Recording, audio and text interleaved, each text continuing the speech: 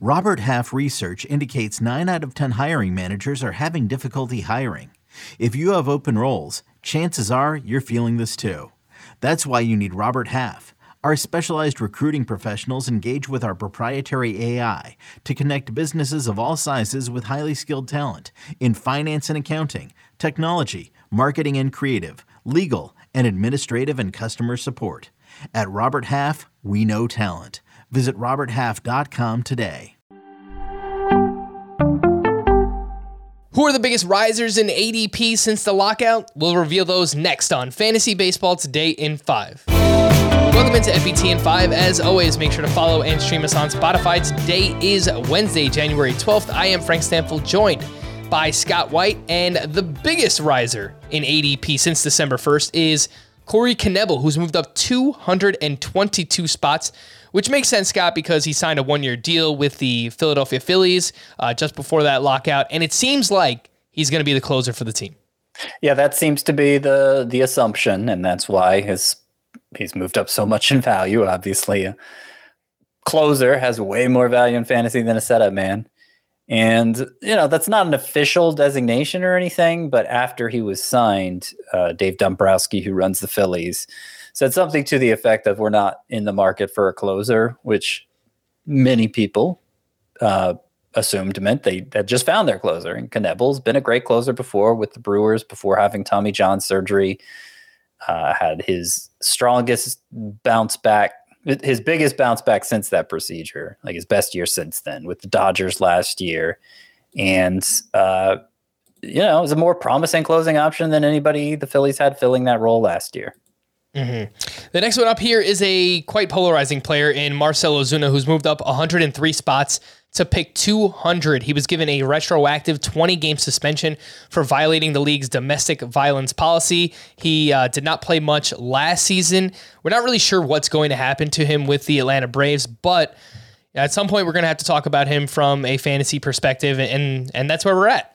So, Scott, we saw him in the shortened season. He finished as the 7th overall player that season, hit 18 home runs in just 60 games. So what's your feel on the situation right now regarding Marcell Ozuna? So I rank him as my 47th outfielder, which is kind of a fence-straddling ranking. I don't like to do that. I do think, just performance-wise, there are questions about Ozuna because, the couple months we saw him this past year, he was terrible. Obviously was amazing in 2020, and he's had kind of an up-and-down career overall. I'm ranking him 47th because we don't know exactly what kind of role he's looking at, if any at all. But my thinking right now is that the Braves will have him back, just based on a statement they released in November when MLB determined the penalty for Ozuna and that he wouldn't have to serve any more suspension time. The statement didn't outright say Ozuna's not going to be a part of the team, which leads me to believe he probably is going to be a part of the team. So we'll see. But if he is, then he'll probably be between my 30th and 40th outfielder. Alex Cobb signed a one-year deal with the San Francisco Giants just before the lockout, and he's moved up 58 spots to pick 270. Scott, the Giants have done a great job with pitchers recently. Anthony DeSclafani, Kevin Gausman, and Alex Cobb was actually pretty good last year with the Los Angeles Angels. Yeah, Alex Wood, Drew Smyly for the little bit we saw of him in 2020.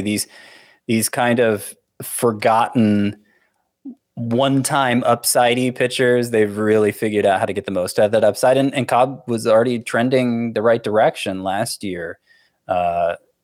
One of, I think, the best swinging strike rate he's ever had. Great ground ball rate. The xFIP was around 330. Really strong percentages for him. And now he's going to the team with a track record with pitchers like Cobb. So yeah, I'm high on him as a sleeper. I understand him being drafted in this range. All right, Connor Joe is the next man up here. He's moved up 54 spots, still just picked 343. So we're talking about, for deeper leagues, a late round option here. But he was leading off for the Rockies last season, Scott, and he was really good. 285 batting average, 8 homers, and 848 OPS. Really good plate discipline, lots of line drives. We just need to figure out if he's going to remain leading off for the Rockies and playing every day for them. Yeah, and we don't trust the Rockies to make the right calls with decisions like this, but they were actually doing that last year. Connor Joe came up as an injury fill-in and did such a great job that they were willing to let him keep playing even in center field. Not ideally suited for that position probably, but they wanted his bat in the lineup, particularly at the top of the lineup. And anybody who has a shot at regular playing time at Coors Field, of course, is a sleeper in fantasy, particularly when you look at the sort of plate discipline Connor Joe has throughout his minor league career. Just amazing plate discipline. It's not going to be a Sam Hilliard situation where he ruins himself with strikeouts. But we have to see if he actually gets the playing time. Scott, in 20 seconds or less, O'Neal Cruz, a big prospect with the big, in more ways than one, big prospect here with the Pittsburgh Pirates.